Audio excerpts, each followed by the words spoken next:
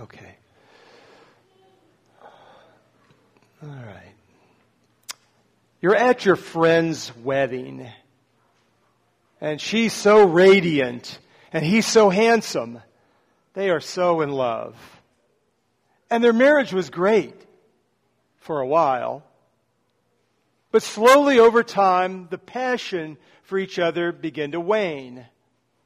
The romance faded. The flowers and love notes stopped. They both tried to stop the slide, but then they gave up and just began to drift apart. He began staying late at the office. The telltale signs were all there, but she ignored them. Then she saw the texts on his phone and confronted him. He confessed the affair. She was devastated. No words could describe the pain of this betrayal. To be no longer sought after, prized, treasured, desired, or wanted.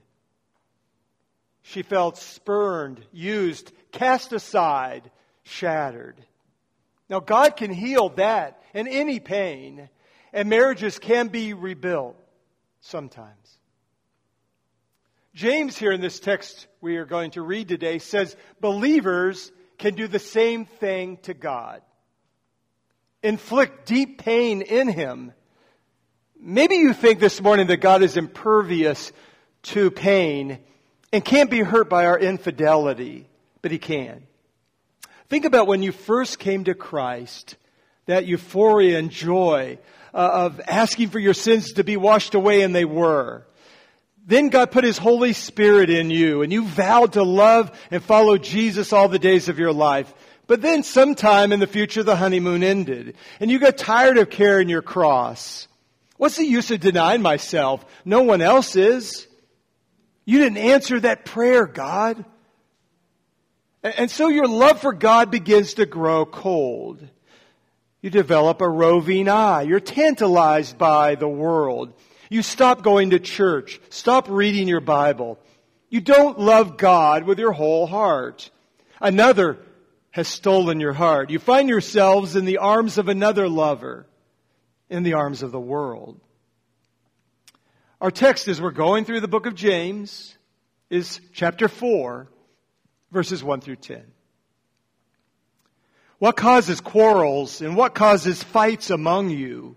Is it not this, that your passions are at war within you? You desire and do not have, so you murder. You covet and you cannot obtain, so you fight and quarrel. You do not have because you do not ask. You ask and do not receive because you ask wrongly to spend it on your passions. You adulterous people. Do you not know that friendship with the world is enmity with God? Therefore, whoever wishes to be a friend of the world makes himself an enemy of God. Or do you suppose it is to no purpose that the Spirit says He yearns jealously over the Spirit that He has made to dwell in us? But He gives more grace. Therefore it says, God opposes the proud, but gives grace to the humble. Submit yourselves therefore to God. Resist the devil, and he will flee from you. Draw near to God, and He will draw near to you. Cleanse your hands, you sinners, and purify your hearts, you double-minded. Be wretched, and mourn and weep. Let your laughter be turned to mourning, and your joy to gloom. Humble yourselves before the Lord, and He will exalt you. I think this is the heart of James's letter to this congregation or churches. We see his care for them, his pastoral care here. Now remember, there were no chapter divisions. It was one long letter. And so at 3:18, at the end of chapter 3, we see James talking about being a peacemaker. That's needed then and now in the church. There was an obvious lack of unity in this fellowship. Church members were squabbling and fighting with one another. We see that clearly said in verse 2. I've heard of actual fist fights in church meetings. If the murder that James mentions here isn't literal, then it's spiritual. 1 John 3:15. Everyone who hates his brother is a murderer. And you know that no murderer has eternal life abiding in him. What may have been happening was some were asserting themselves as teachers, usurping authority and becoming leaders in this fellowship. They didn't have the calling or the character for that role. And there was a lot of fighting and disputing over this. Typical human behavior. We all want what we want now. We're pleasure seekers. We have desires. That word desires there, Greek word hedon, from our English word that's come into our language, hedonists. Titus 3:3 says, "For we ourselves were once foolish, disobedient, led astray, slaves to various passions and pleasures, passing our days in malice and envy, hated by others and hating one another." Paul here in Titus is describing pre-Christian behavior, but James is mentioning it to the believers. Unfortunately, we continue to battle and deal with our fallen, sinful nature our entire lives, and sometimes it raises its ugly head back up in our life again. Earthly wars are being fought over blocked and unfulfilled desires. But James says there's a war inside each and every one of us. Let me list 3 desires that are in conflict within us that cause conflict with ourselves and others and God. The first of those is the desire to have. We want things. We must have them.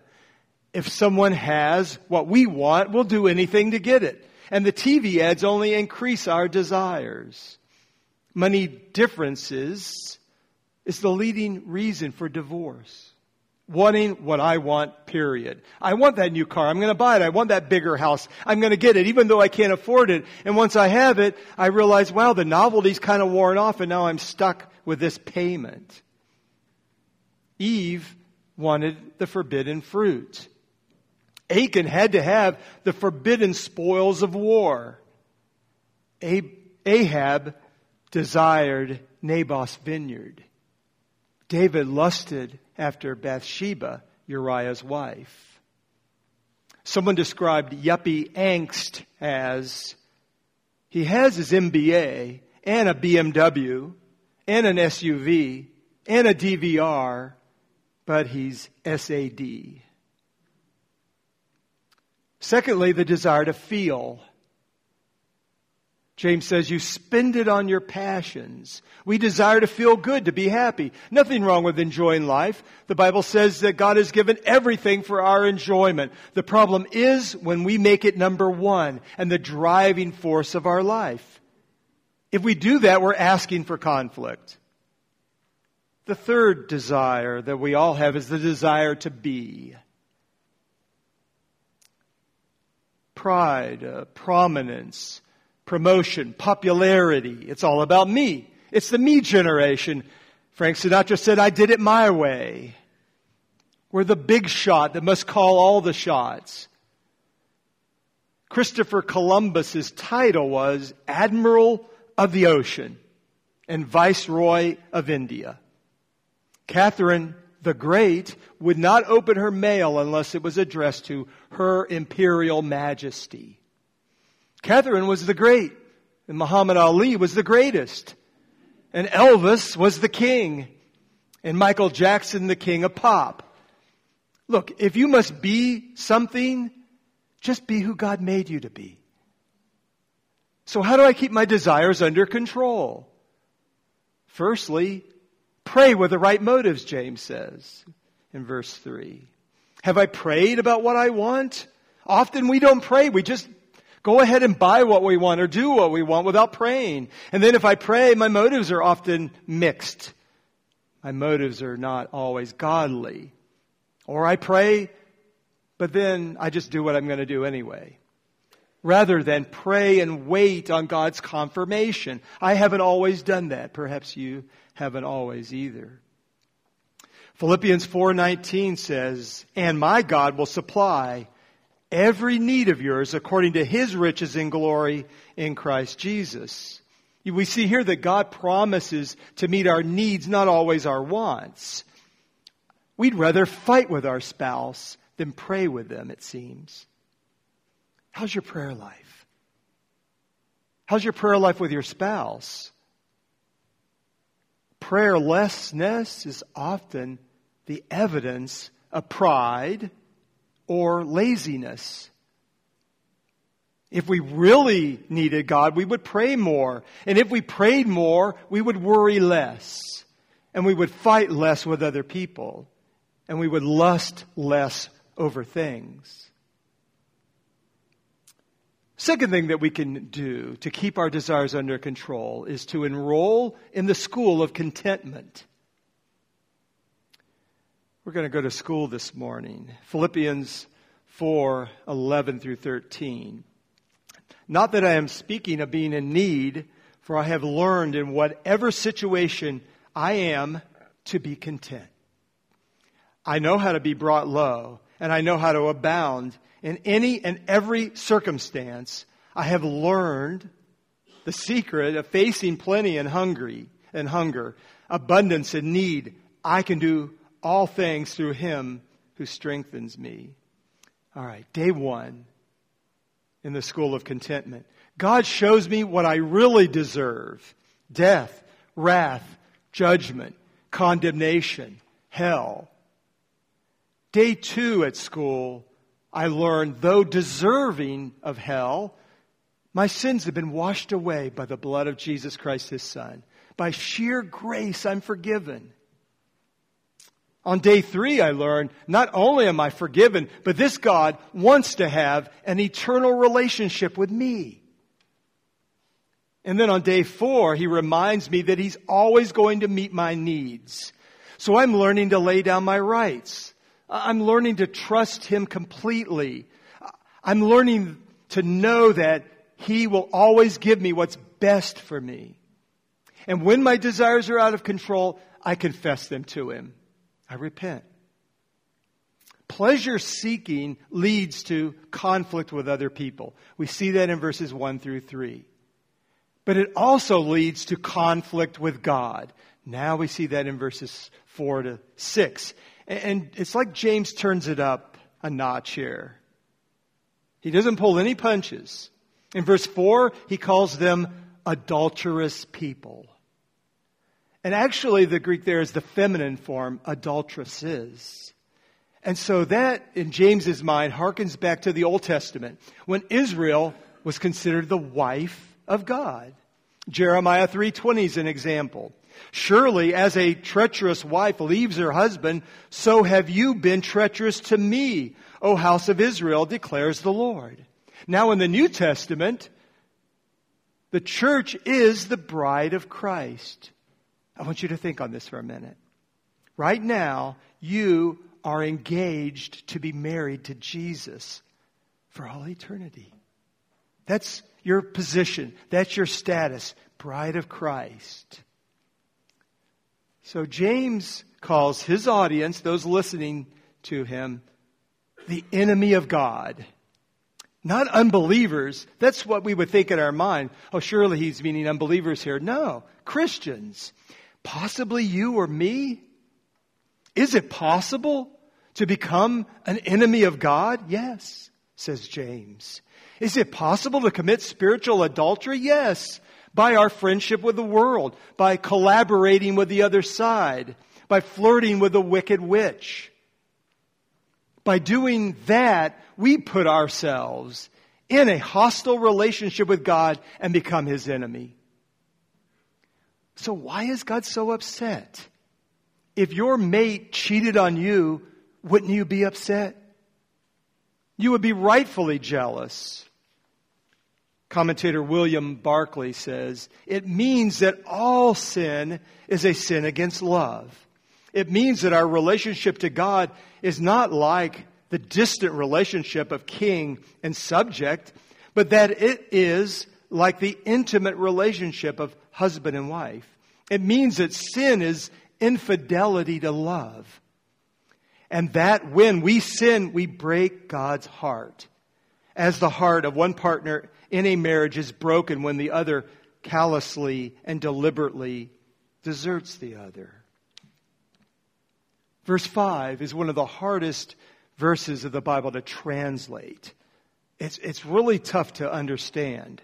Spirit in that verse is either the Holy Spirit or our spirit. I think it's referring to the Holy Spirit, though it could be our spirit.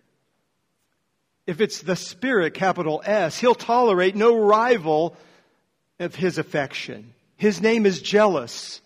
Exodus 34:14, for you shall worship no other God, for the Lord, whose name is jealous, is a jealous God. Our God won't play the fool. He won't be a victim of spiritual adultery. He won't sit idly by while you wrap yourself in the arms of the world. What will He do? Declare war on you. Verse 6 says, God opposes the proud. That's a military term, and it's really quite chilling. It means to arrange an attack. If you're flirting with the world, right now, God is arranging an attack against you. Now, wait a minute, Pastor. You're going too far here. My God is a God of love, and He loves me no matter what I do. Not when you're for the world. When you walk with God, all the enemies of the world can't stop you. When you are opposed to God, all the allies in the world can't help you. You're committing spiritual adultery. Are you doing that today? Do you have a roving eye? Are you daydreaming about your passions and pleasures? What do you love the most? Who or what are you thinking about the most? Is it God or the world? If it's the world, God is opposed to you and me. Life will be hard. You'll be restless within. So what's the remedy or cure for a damaged relationship with others and God? James is very practical. He doesn't leave us hanging here. He gives us hope. He gives us some things to work on, but he's non-negotiable. His attitude is like take it or leave it. Here it is. God can and will forgive the sin of spiritual adultery. But here's what you do on your part. God is willing. He wants you to come back. His arms are wide open. Here's what you do. Number 1, humble yourself. He says in verse 6, humble yourself. God's grace is greater than any sin. Man, that is really good news. But grace comes by humility. And humility is not putting yourself down, but agreeing with God. God, I have a roving eye. I'm a liar. I'm a cheat. I'm an adulterer. I used to love you. You've been nothing but good to me. I deserve a divorce. Humble yourself. And a great example of that is the tax collector in Luke 18. But the tax collector, standing far off, would not even lift his eyes to heaven, but beat his breast, saying, God, be merciful to me, a sinner. I tell you, this man went down to his house justified rather than the other. For everyone who exalts himself will be humbled, but the one who humbles himself will be exalted. And God will do the same to you. Humble yourself. Number 2, submit yourself. Submit yourself. Verse 7, this is also a military term, and it means to align yourself under authority. Allowing God to be God in your life. Allowing God to be in control, to be the Lord and director of your life. Quit doing it your way. Do you want your will to be done or God's will to be done? All of us sometime in our Christian life have to resolve the question and issue of lordship. Who's going to be Lord? Is it me or Him? We cannot serve 2 masters, Jesus said. Submit yourselves. Number 3, defend yourselves. Verse 7. Defend yourselves against whom? The devil. He doesn't want you to turn back to God. He wants you in His arms, not to hug you, not to dance with you, but to kill you. So resist the devil. That means to take a stand against him. Tell him, get behind me, Satan. Peter puts it like this. casting all your anxieties on Him because He cares for you. Be sober-minded. Be watchful. Your adversary, the devil, prowls around like a roaring lion seeking someone to devour. Maybe you. But resist him and he will flee from you. Quote Scripture and he'll leave. Or you leave. Number 4, draw near. Verse 8. Draw near to whom? To God. Renew your romance once again with God. Jesus says this to the Ephesian church in Revelation. But I have this against you. Jesus is saying this to a church. That you have abandoned the love you had at first. Remember, therefore, from where you have fallen. Repent and do the works you did at first. If not, I will come to you and remove your lampstand from its place unless you repent. Go back to your first love. Spend time with God again. Get back in the Bible and read the Word. Talk to Him. Worship Him alone and with others. Love Him for Him. Tim Tebow says, if you love your wife, would you only tell her you love her on your wedding day? Or every opportunity you can? I love Jesus Christ. And I want to tell Him I love Him every opportunity I get. So what happens when we do that? James says He'll draw near to you. Such a wonderful promise. He won't reject you, even though you've been unfaithful to Him. He'll take you back. Number 5, cleanse yourself. Verse 8. Hands represent your work, your actions, your conduct. Heart represents your attitudes, your will. So clean up your act. Stop sinning. Turn from sin. And then number 6, James says, get sad. And verse 9. Now, if you look at verse 9, I'll bet there is not one of you that have that verse underlined in your Bibles. It's in nobody's top 10 list of favorite Bible verses. It sounds so Old Testament. Yet God wants us to take our sin so seriously we cry over it. When's the last time you cried over your sin? Lots of tears are shed over adultery, but do we weep over sin? I can't remember the last time I cried about my sin. Maybe when I was a young Christian. We cry because we got caught. Not because we broke God's heart. Tears show remorse. A lack of them shows a casual attitude about sin. That's no big deal. It's okay. Everybody's doing it. James actually says, stop your laughing. Maybe they were laughing over their sin. The fighting and arguing, that bickering that they were doing between each other in this church. He says, don't laugh anymore. Mourn over what you're doing. We rationalize and minimalize our sin. And the result in verse 10, good news. Humble yourself, God will exalt you. The way up is down. The way to honor is humility.